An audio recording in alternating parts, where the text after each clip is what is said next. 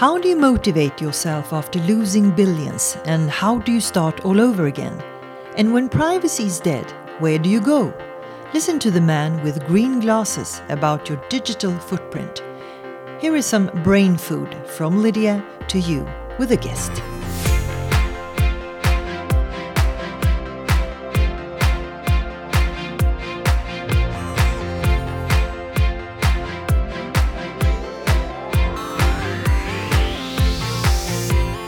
Welcome, Erik Qualman. Thank you for having me. What is your impression of Sweden so far? I mean, you've been traveling in Sweden and do your talks and everything. Any impressions that you can share with us? Well, I love Sweden. Love Every Sweden. American says that when yeah, they I mean, what's not to love? So I love fish. I especially love lox in the morning. So it's the best lox I've ever had. Beautiful people, beautiful water. What else can you ask for? And I've got sunshine here, which I know is not always the case. So when you have sunshine here, it's amazing. And I actually do like the sense of humor here, in the sense of sport. Having been a big sports person growing up, I love that everyone here is into, most people are into outdoors activity and sports. So what do you do in the US if it's so brilliant here? No answer? Oh, why don't I move here? Oh, man. I might. The tax rate's getting so high in the United States. You never know. No, it'd be good. We have good taxes here as well. Yeah. Anyway, you have brilliant green glasses on your face right now. And I can't help myself laughing about that, because is it meant to be clownish or is it meant something else? I like it. I haven't heard clownish before. I've heard a lot of things, but not clownish. But I'll try to make this as short as possible. So when you think about my name, Erik Qualman, which is a Swedish spelling, E-R-I-K, which I love, instead of being E-R-I-C, which is how most people spell it in America. But when you have Erik Qualman, most of the time your first initial last name is your email address. So for 30 years I've been Equal Man, which sounds like a superhero, which when you're younger is not good because people make fun of you, you're Equal Man. But as you get older and digital becomes a big thing, and you're in the digital space, which I've been in for 26 years, all of a sudden it becomes a giant asset, a positive thing for us to step into that discomfort. And so I was doing an interview for one of my books for a magazine, and they said, we're going to take some pictures for the cover, and we'd really like you to take some Superman Clark Kent glasses and wear them since you have a name Equal Man. And so I said, cool, let's do it. And they said, well, St. Patrick's Day is coming up. Do you mind if they're bright green? I go, whatever helps you sell more magazines, whatever helps you, I'll put them on. So I do that, don't think anything of it. We have a fun day. And then a couple of weeks later, I fly to Kenya to give a talk. And when I land in Kenya, I was actually going to adopt a baby cheetah, not to take home, but to help support the local community there. The night before, the sprinter, the Olympian Usain Bolt, was there and adopted a cheetah from the same litter. And they go, look, we took a bunch of photos and video of Usain Bolt. We want to take photos and video of you and marry those two together for the week to really help the shelter. And we would really like you to have your green glasses on. And I kind of paused and said, well, I don't wear crazy green glasses every day. I look pretty stupid walking around with green glasses. I just did that for that magazine. And they said, no, everyone in Kenya, that's what they think you look like. You have to have these green glasses Wonderful. on. So fell into it backwards. Definitely has people say clownish or goofy. It might cost us some business, but like I talked about on stage, it generates more business for our animation studio because you can't live in the gray. You cannot live in the gray. You've got to have people that absolutely love things. Maybe it's green glasses. Maybe it's something you do. Absolutely love what you do. And what that's going to have is people that don't like it. And you've got to be able to live with that. And it's not in our DNA to live with that. It's a good thing. We want everyone to like us.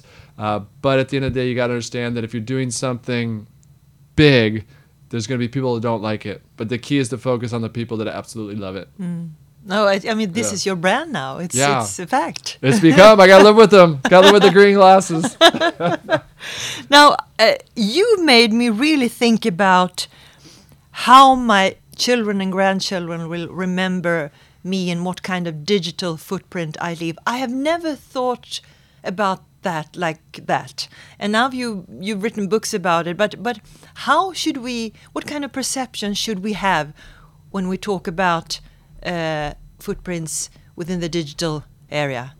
Yeah, I mean, a great exercise for everyone out there listening to do is just a question. Here's a question I asked on stage today, and it's a very simple question. It's going to be a one-word answer for everybody out there.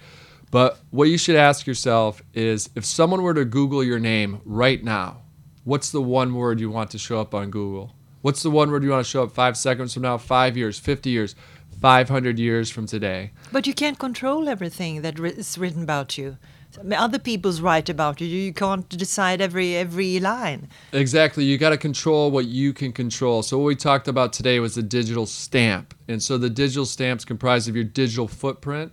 That's anything that you upload about yourself online. So you control that. The piece you can't control is the digital shadow. That's what other people post about you. So the key is that to control your digital stamp. That's why I want you to do that one word exercise, because that'll put you in a position to at least control the pieces that you can control. And then part of your story is going to be what other people post about you. And some of that's going to be negative, but if it's only 5% of the story, that's okay. And you got to remember that products that have a 5 out of 5 star rating sell less than a product that has a 4.5 or a 4 out of 5 star rating, because it's real. And like human beings, it's okay to have 5% that's negative. No one's perfect out there. So it's just part of your story, but you got to make sure that you control what you can control. And so that's why you want to do that word exercise. And how do we handle digital shadows?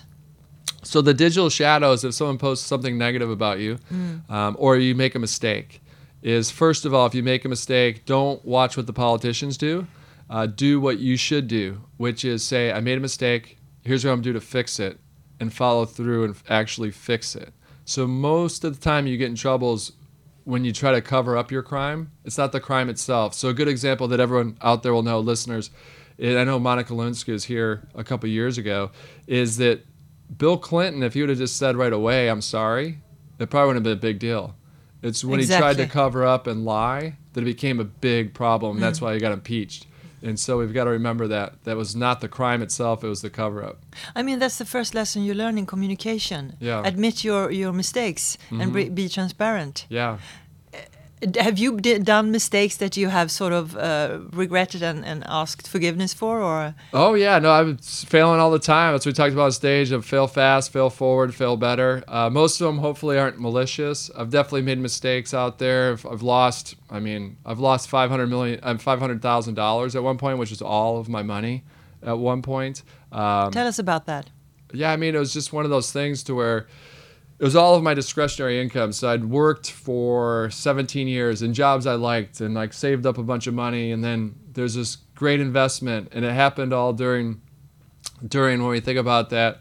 Man, I can't remember the famous guy that was taken down for the Ponzi scheme, but it was a mini version of that Ponzi scheme. So all my friends were CFOs of companies, and we were all invested in this real estate deal, which turned out to be just a pyramid scheme. So it wasn't just me. I lost a lot of money for me, but other people lost millions and millions of dollars. But it taught me a lot. It reminded me that, look, you don't know when your last day is, and you don't need to work to save up, because that could go away.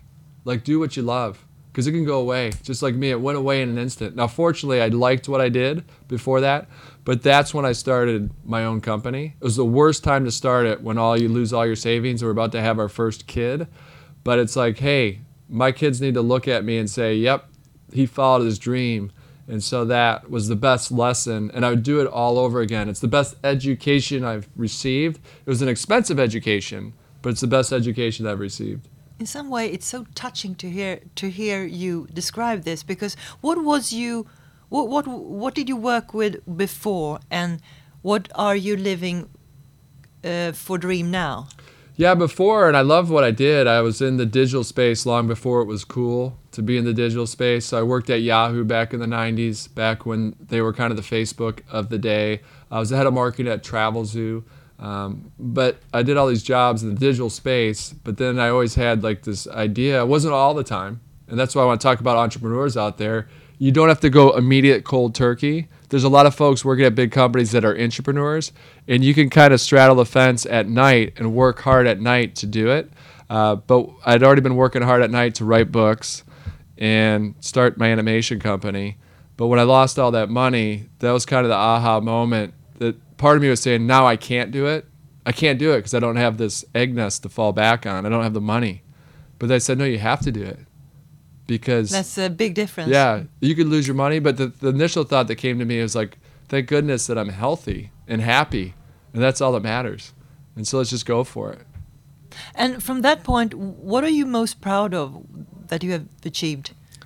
Being a dad, always. I mean, it always grounds me. I come home, I have 2 daughters, and so just being a dad always is fantastic to ground you. But in the business world, it's, can you impact lives? And so that's what I talked about, that word exercise. My word is empower. So how do I entertain, educate, and empower as many people as I can around the world? And we set laughable goals at our company. So I say we want to empower 7 billion people. Wow. In the next 20 years, because there's 7 billion. There are more than 7 billion people on the planet. But how do we let people know this is how you use digital tools the right way to bring the world together? And if you look at like edX.org, when I was up in Cambridge at MIT and Harvard, sitting there as we started the initiative to make MIT and Harvard's education for free. So if you have an internet connection in Nepal, if you can get to the internet connection, you can get a Harvard education for free. And now we have over 100 universities that are on the tool and platform.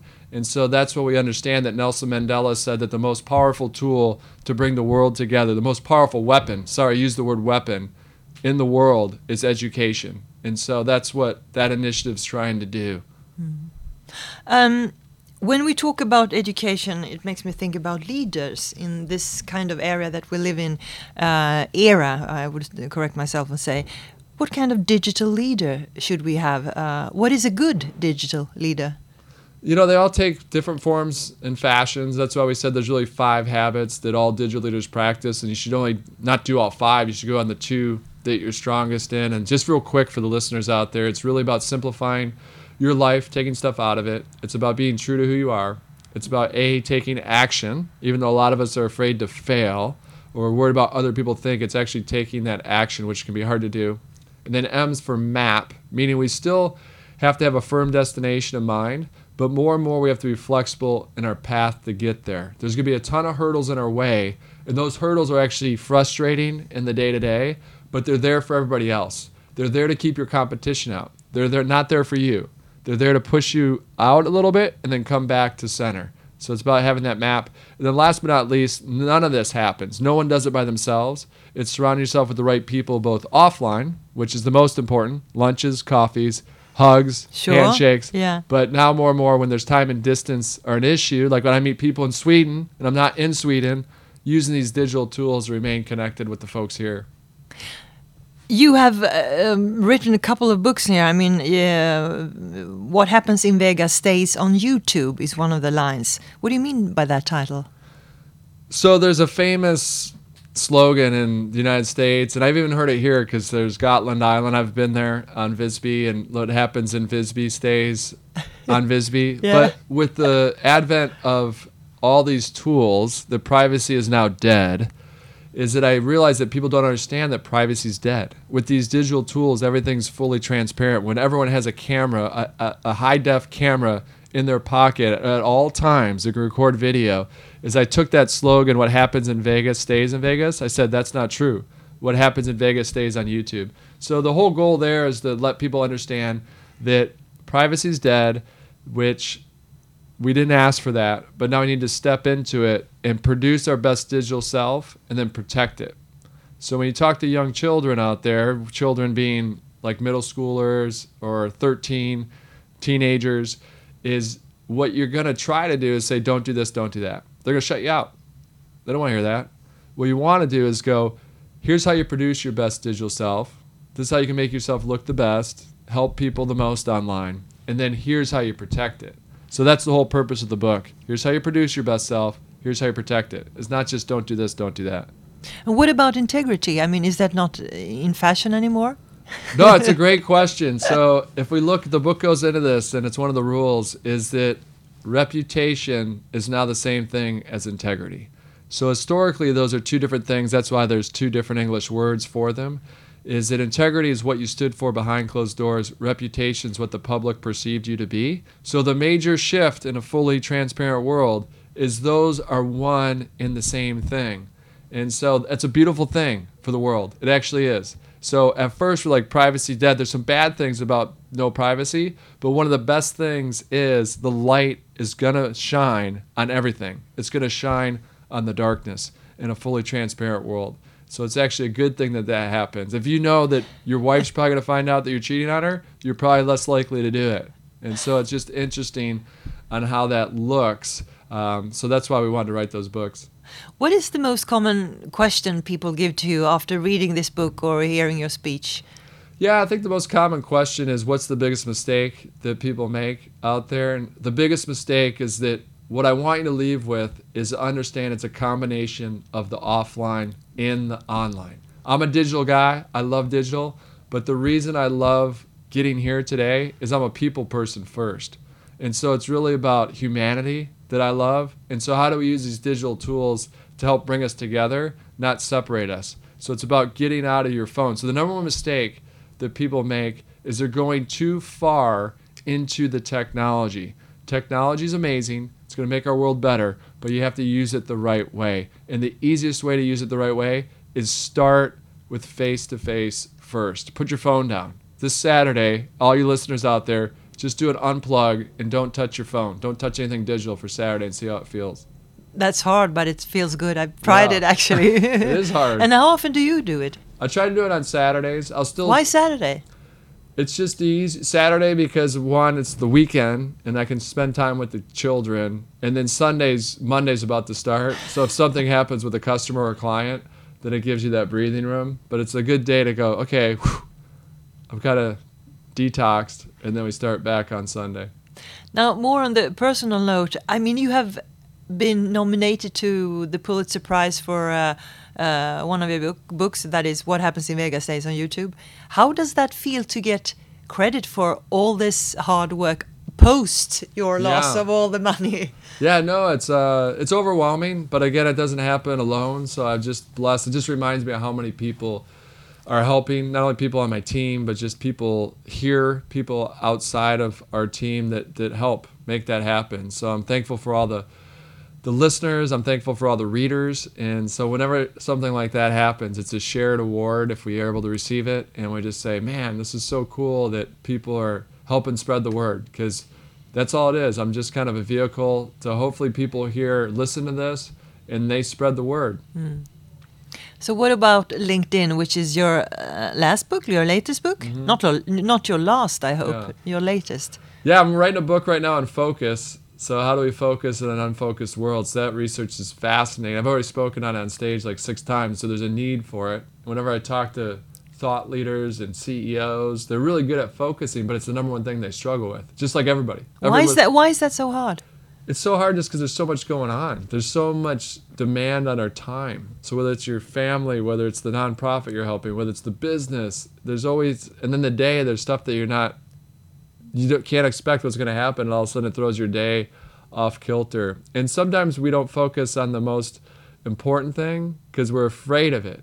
Sometimes we're afraid of it. We focus on the immediate. We focus on answering the 20 emails because it's easier. And we go, I did something. I had 20 emails, now I have 0. Whereas if your goal is to write a movie or to record some music, sometimes when you step into that, then you might fail. And that's why sometimes we do that. We don't focus on the most important thing. We allow that focus to be grabbed from us. Or with our family, that's the one thing that moves, is that we go, oh, because it's not scheduled. So one thing that we've learned is, and through the research of this book, is you need to schedule your family time like you schedule your business time. You got to put in your calendar from 6 to 8 o'clock, I'm going to be with my kids. Or for me, when I travel, I will not be away from my kids more than 52 nights throughout the year. So we'll take the family with us when we travel if we get up to that number, because that works out to 1 night a week. And so I saw some going down a path. I go, I can't be away from my kids that long. And how can you have material for a whole book talking about focus? I mean, you explained it very well in 4 lines here. Yeah, no, it's funny. We have way too much material. I always talk to the publisher, and they'll say we need 60,000 words. I go, well, then I'm not going to publish through you, because if I want to read a short book. And so let's get it down to just what's the best of the best. Well, how short is it? We don't know yet. We're still writing it. But you'll be amazed at all the different tips and tricks that I've come across. And so it gets me excited because I always start writing a book with a readership of one, meaning, is this interesting to me? Is it going to help one reader, me? And I always say at the beginning of the books, I go, I don't practice all these things. I would like to. That's why I'm having this as a resource, because I will read this probably more than you will. And so it's really about making sure that we have that resource. So you get into stuff like, how do you sleep better at night? What causes you to sleep poorly? Oh, if you look at your phone within 30 minutes before going to bed, Of course. you're going to sleep poorly. If it's too warm in the room, it's going to sleep poorly. How do you get more done? Oh, you should wear the same shirt every day because that makes you not have to make as many decisions. You should always wear a black shirt every day or a gray shirt every day. And so it's stuff that we're testing. So you'd be crazy surprised when you go down the path of focus, just how much stuff is out there, which is ironic because you're trying to focus. You're like, wow, there's so much information. Let's focus on what's the best. It was easier before when you only had one shirt or skirt or whatever. Now, finally, you have said something about LinkedIn as well. That was the book you were writing latest, I think. Mm-hmm. How to sell on LinkedIn. How do you sell on LinkedIn? Well, first, it's about not selling first. So why do you name the book How to Sell on LinkedIn? Because that's what people will Google search. So if you go into like Google Trends, if anyone wants to use Google Trends, you can see what people search on. So it's a good way to figure out what a title of a book should be, is what are people going to look for? And so that's what they look for. How do I sell on LinkedIn? And so when we dug into it, the key is you want to listen, interact, react, and then sell. Because if you sell right away, what that looks like is at the cocktail reception here, is you walk up to 4 people you don't know that are having a great conversation, and you say, can I tell you why I'm great for the next 5 minutes? That's not going to go over so well. No. And we know not to do that. But online, people do that all the time. They do the equivalent of that online. So, how to sell on LinkedIn, it really is all about relationship building. It's about, we talked about posting it forward.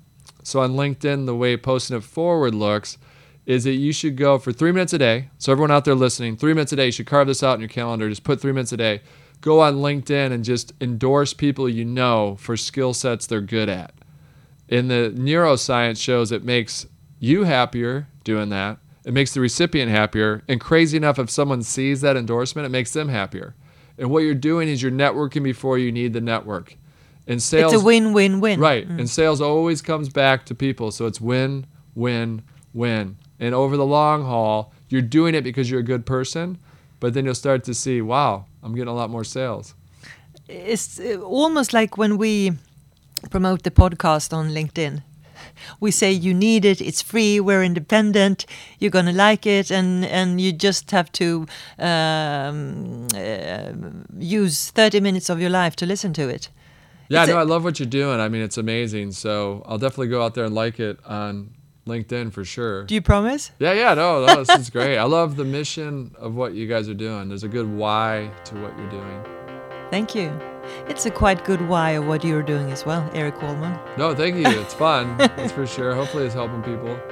Thank you for being here and good luck. No, it's an honor to be here. Thank you so much.